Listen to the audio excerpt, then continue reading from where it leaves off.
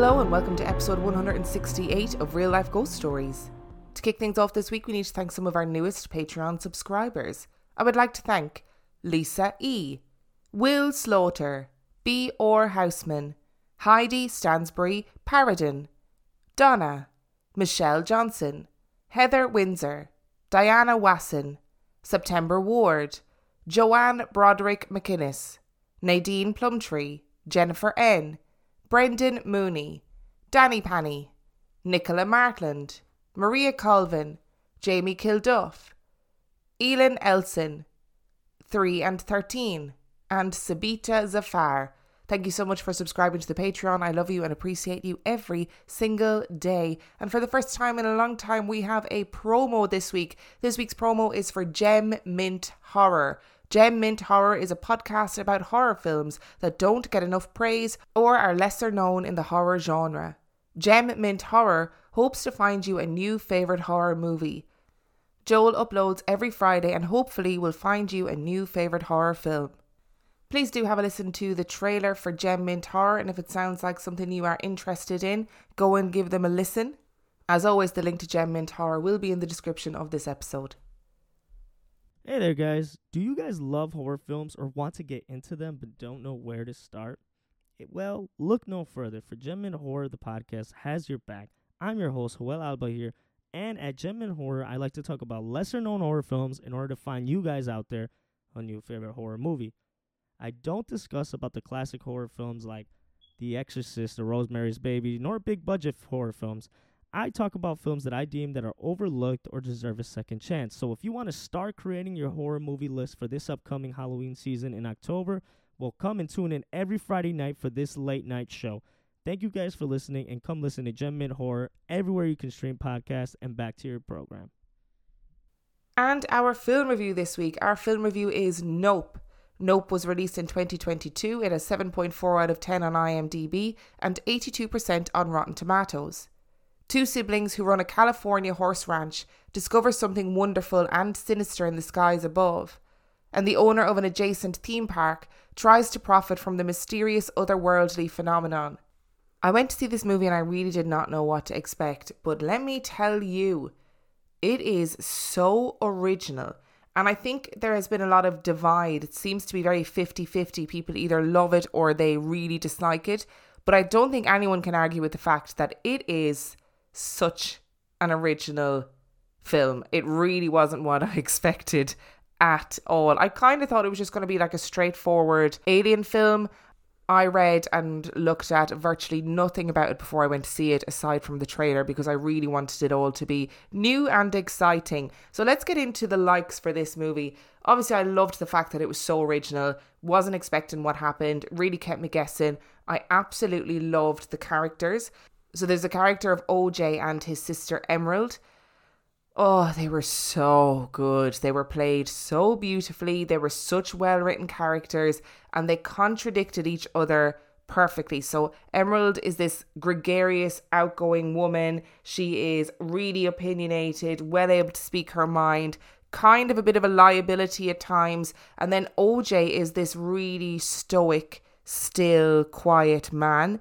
And I particularly liked his character, more so because a lot of the comedy in this movie came from his reactions to horrific events.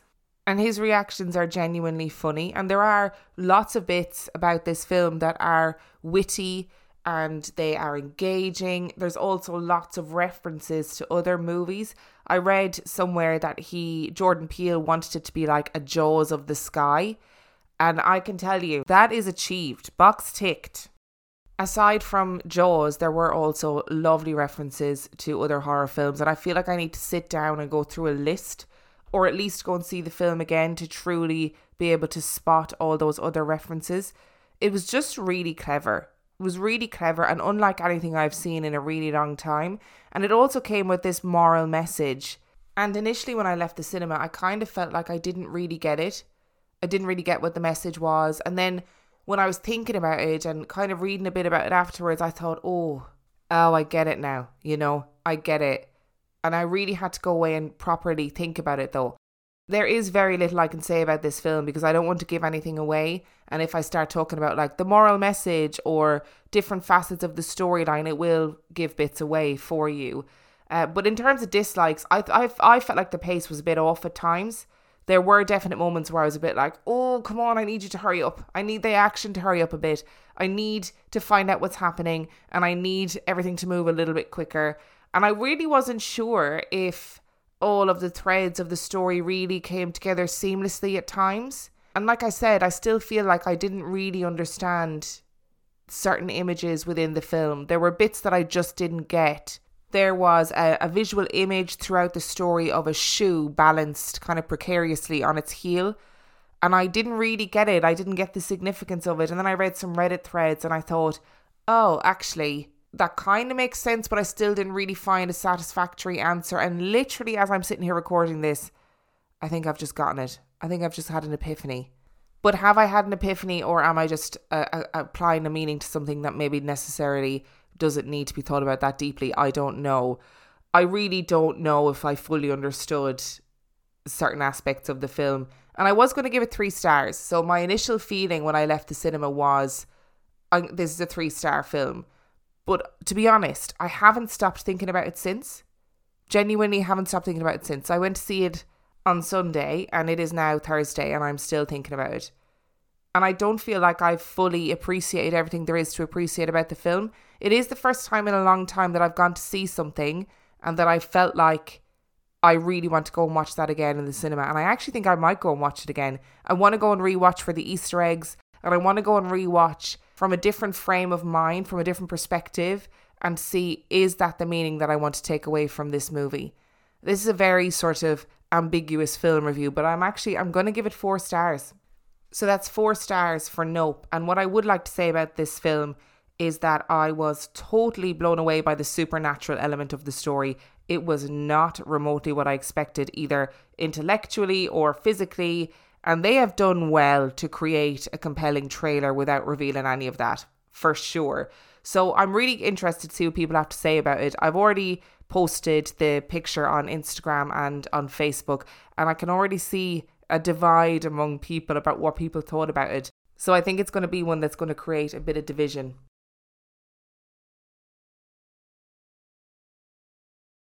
Which brings us to our story this week. Now, this week, I was approached by No Brow Publishing, and they said, hey, we've got a new book coming out. Could you do some reviews? Could you do some TikToks or some Instagram reels or whatever? And look, you all know I love a good book. So I said, send it over to me. And if there's any stories in it that I can use as inspiration for an episode, then I'll do that and I'll give the book a shout out. So please know, if you're listening to this, I'm not getting paid for this. So they are not paying me a cent. But I did get a free book, so it's a win-win for me. I generally don't do sponsored episodes, but I do have like a bit of a soft spot for trying to promote good books, particularly when they're books about the supernatural or books about ghosts.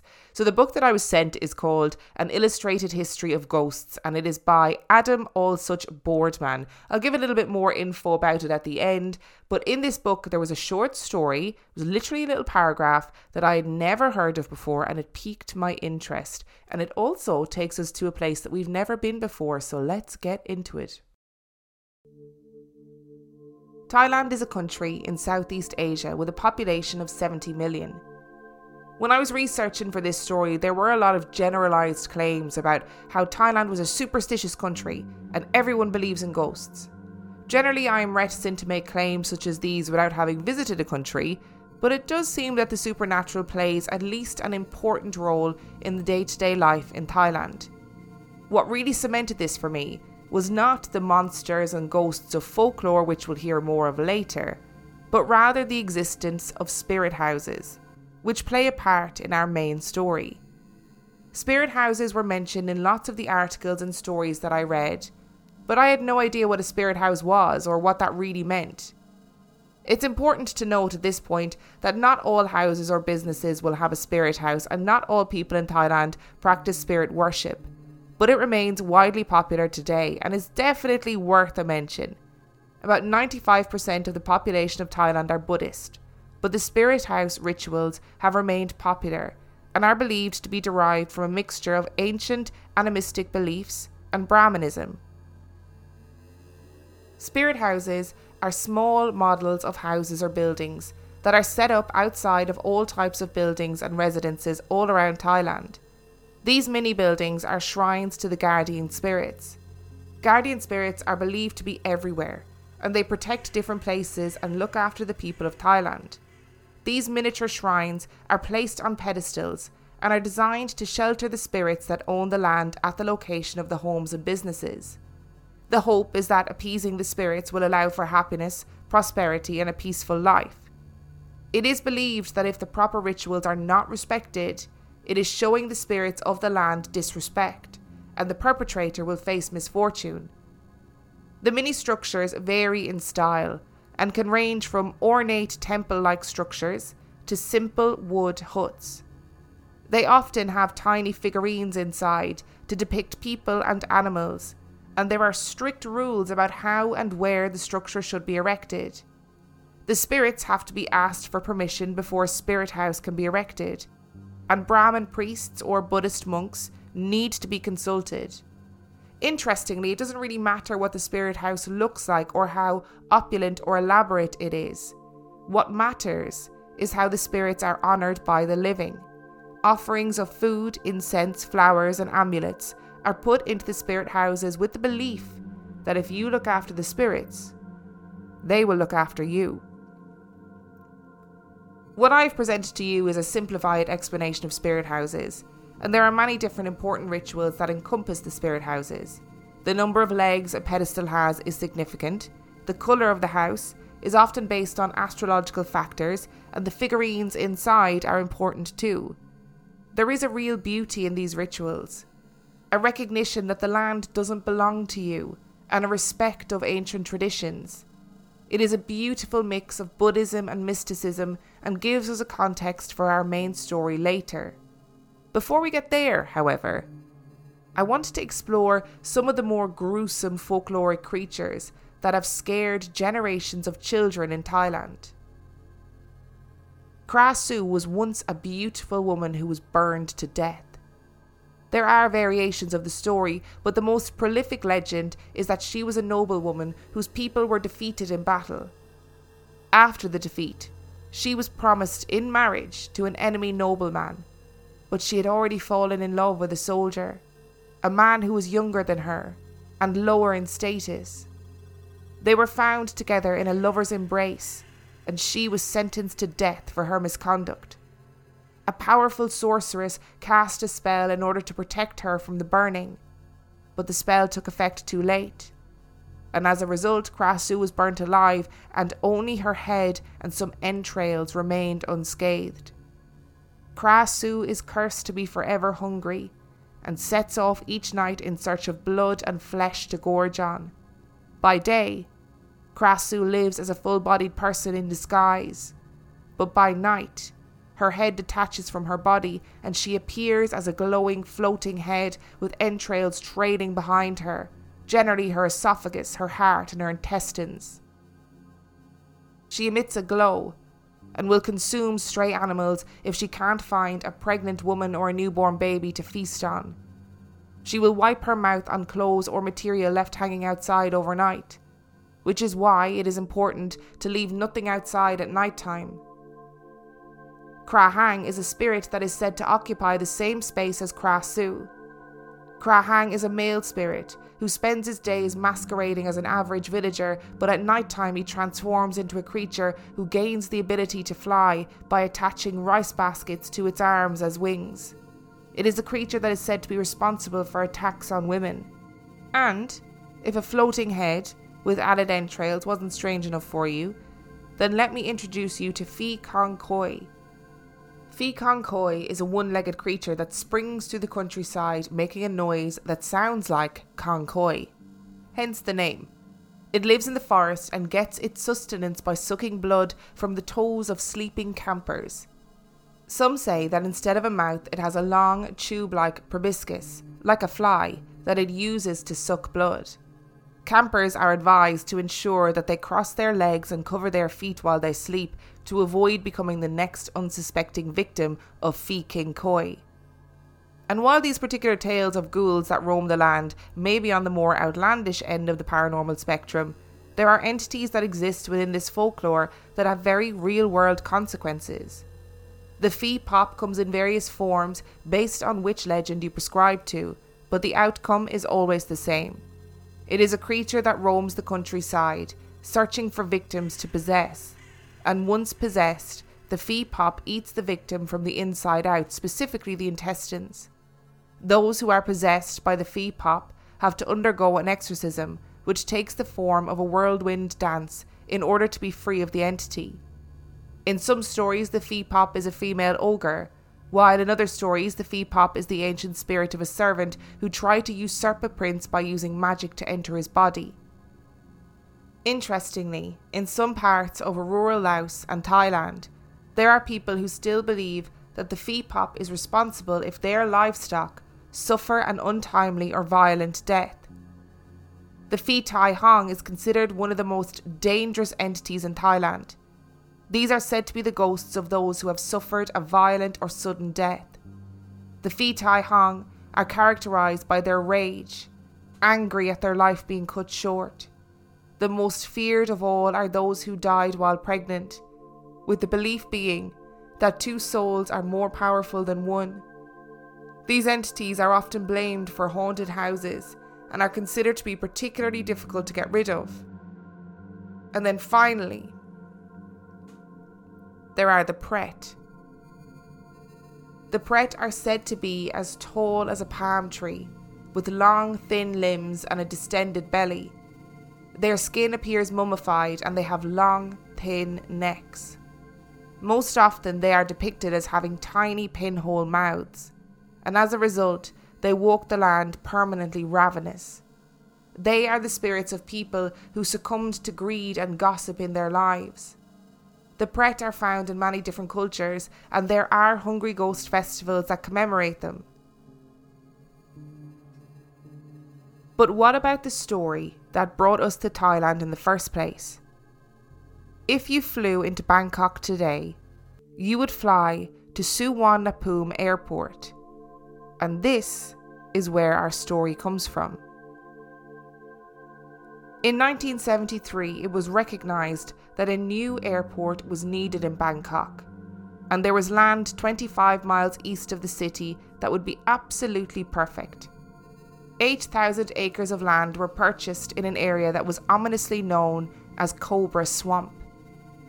Building an airport on a swamp was not straightforward, and the whole area had to be drained before the building could commence. People were already raising concerns about building an airport on Cobra Swamp. The land was said to have been used as a burial ground in ancient times, and the local people were nervous about the destruction of this sacred ground and what it would cause. They didn't have to wait for very long to find out. Initially, the construction went smoothly, but there began to be a murmuring among the workers that something was very wrong. They had heard the stories about the airport being built over an old cemetery, and many didn't believe that this would really cause a problem. Until it began to cause problems. The first indication that something was wrong was the whispering. Because of the noise of the construction, it was initially difficult to quite catch the whispering voices when they began, but more and more, the workers began to capture flashes of whispers between the noise of their tools. It was commonplace to see a worker pause to take a break and look around confused, as though trying to find the source of a sound. As with most situations like this, individual workers didn't realise that other workers were having similar experiences. They thought the whispers were in their imagination and ringing in their ears from the noise of the construction. But as time went on, they began to realise that the whispers were voices. They were people. And though they couldn't quite make out the words that were being said, the voices permeated the sporadic moments of silence that descended upon the site. When workers eventually began to talk about it, they realised that it was happening to almost everyone. And with the whispers came shouts. Workers heard their names being called and heard the sounds of people shouting out in distress or pain.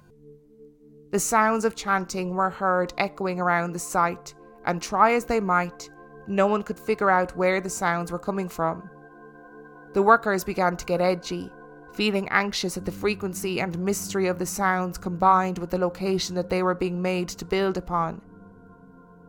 As the building continued, so too did the noises until the spirits began to show themselves to the workers.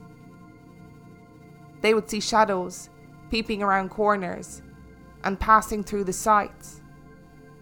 And when accidents began to happen, the workers began to panic. There is mention of several freak accidents that happened on site, some of which caused fatalities, but there is little to explain what these accidents actually were. The rumours about the hauntings continued, and it was decided that in order to appease the spirits and to ease the worries of the workers, a ceremony must be performed.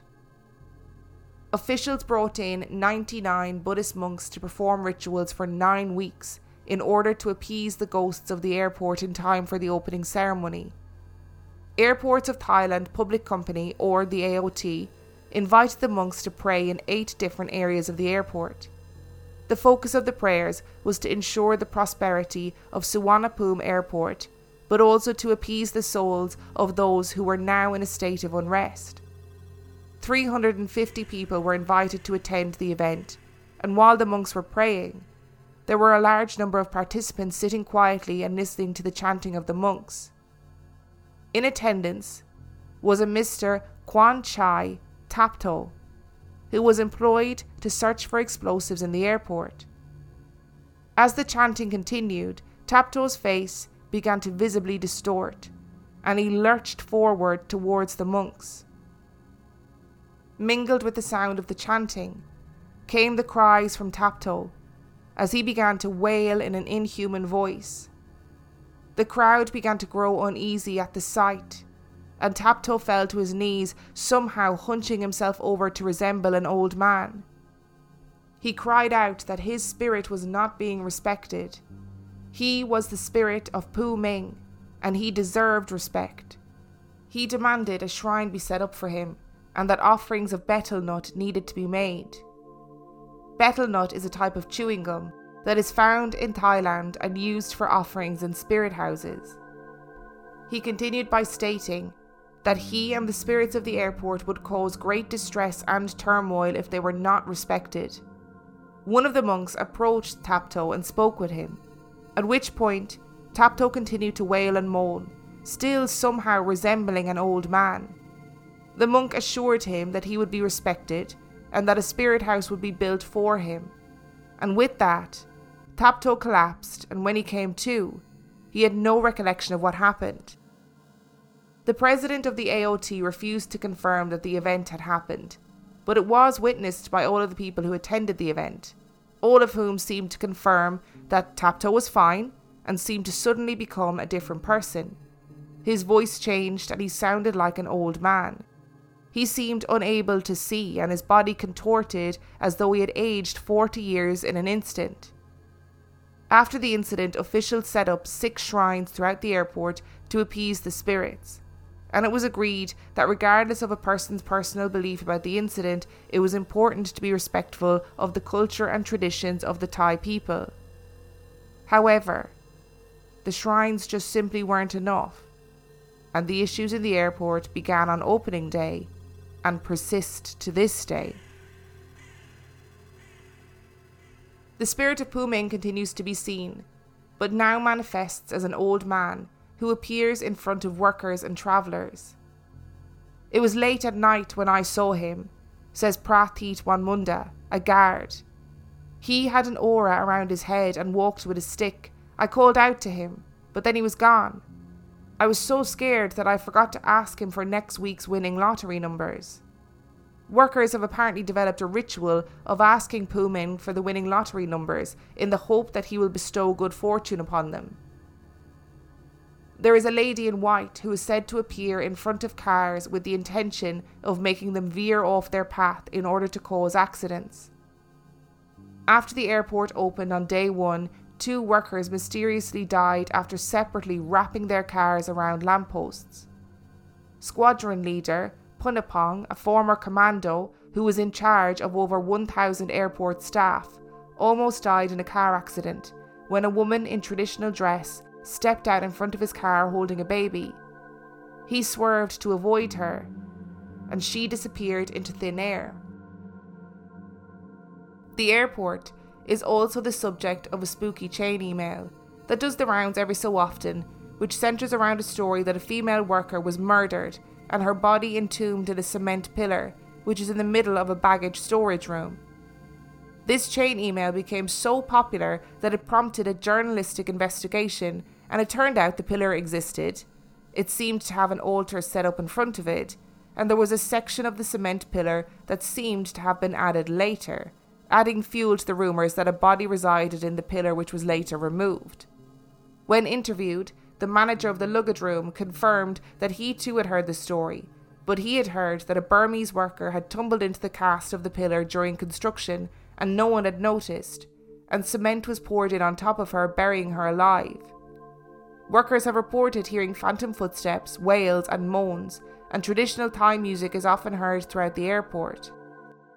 And that's not all. In 2013, an airplane skidded off the runway during a landing and crashed. The scenes described on the plane sound nothing short of chaotic. The turbulence, followed by the realization that the plane was veering wildly off the runway, caused the passengers to panic. There were reports of screaming and praying, while people worried that the end was nigh. There were also reports, however, of an air hostess that calmly swept up and down the aisle, steady on her feet, and offered comfort to those in the most distress. She was placid and calm and dressed in traditional dress. It later transpired that there was no air hostess on board that fit her description, and to this day, there is no explanation for what the passengers saw that day. Who was the benevolent spirit that helped them in their time of need? The stories from Suvarnabhumi continue to this day. Regular prayer sessions are held at the airport's shrines to try and keep the spirits calm and happy. Group sessions are led by various airlines and airport authorities. People also frequently leave offerings at the shrines. Despite the stories offered today, Suvarnabhumi is a bustling, high-paced airport that operates as a gateway to places all over the world. There will be stories you have heard in this episode today that you may not believe, but the advice from all of the Thai websites that I encountered in the research was this: choose not to believe it if you wish, but it is in your best interest to respect it, and don't go looking for it. I absolutely loved researching for this episode. I had never heard of Suvarnabhumi ghost stories. I didn't know anything about it, and I really knew so little about Thailand and its supernatural culture. And I guess it's just important to say that I'm never going to be able to fit everything into one single episode, and it does end up being an oversimplification of everything about the culture, right? So I am very much aware of that. And also, as always, if I get the pronunciation wrong, I am really sorry. I do try my best to look up pronunciation to try and get it right throughout the episode, and then I write things down phonetically, and then I forget where the emphasis is meant to go in the words. So if I got it wrong, I'm very sorry.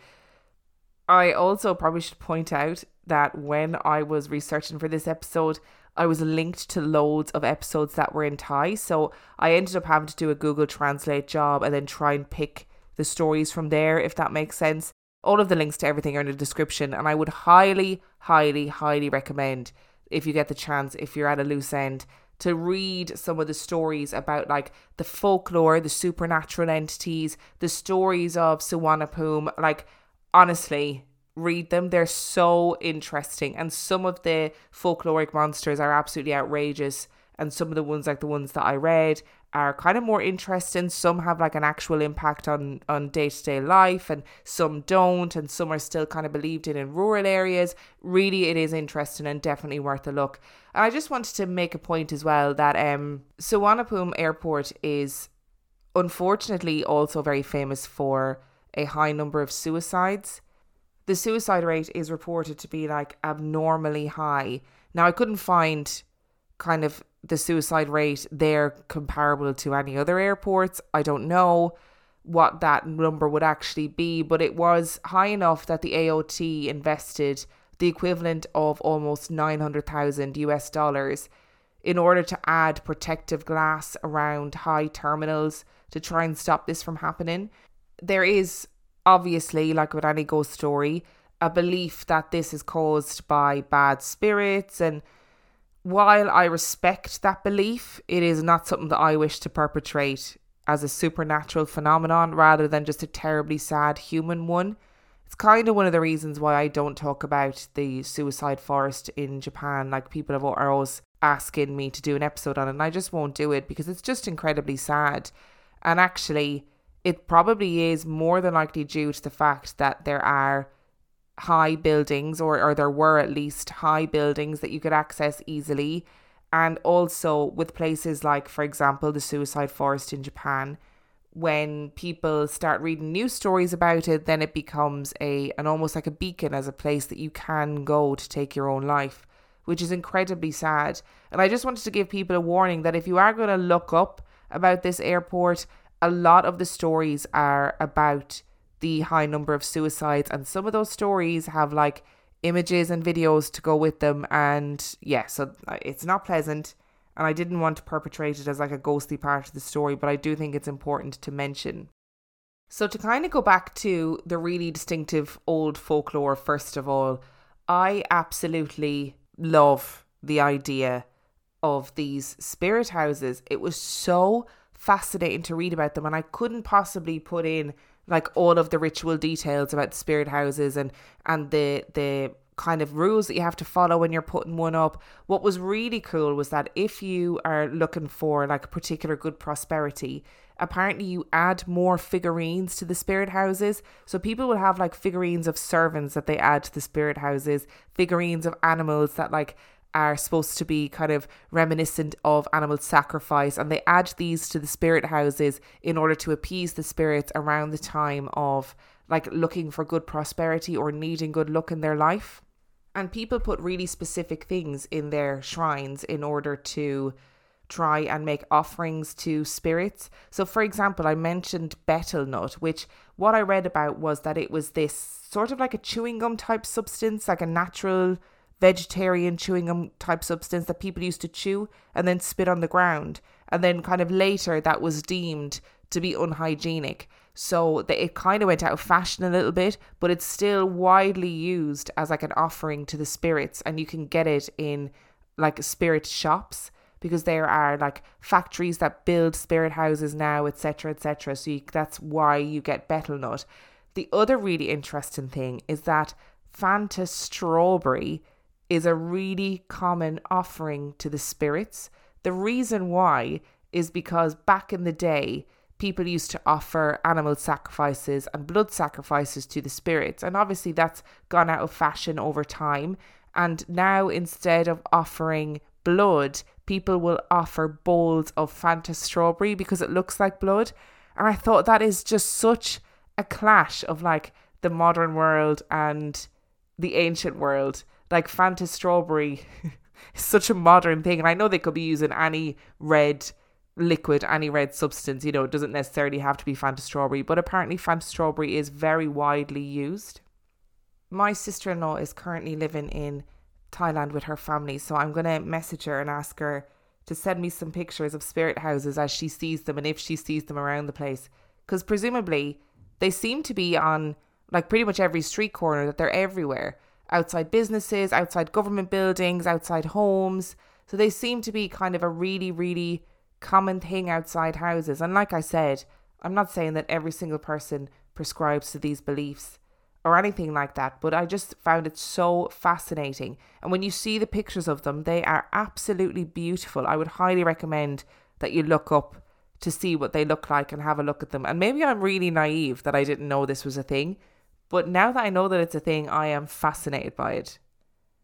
And the other thing that I was fascinated by was how much of these folkloric creatures were centered around being really hungry and blood violence. So those were the two things that really stood out to me. So in the case of, for example, Kra Su, who is this floating head who floats around and trails her heart, her intestines and her esophagus behind her. So in her case, she's described as being ravenous and she's travelling around looking for things to eat.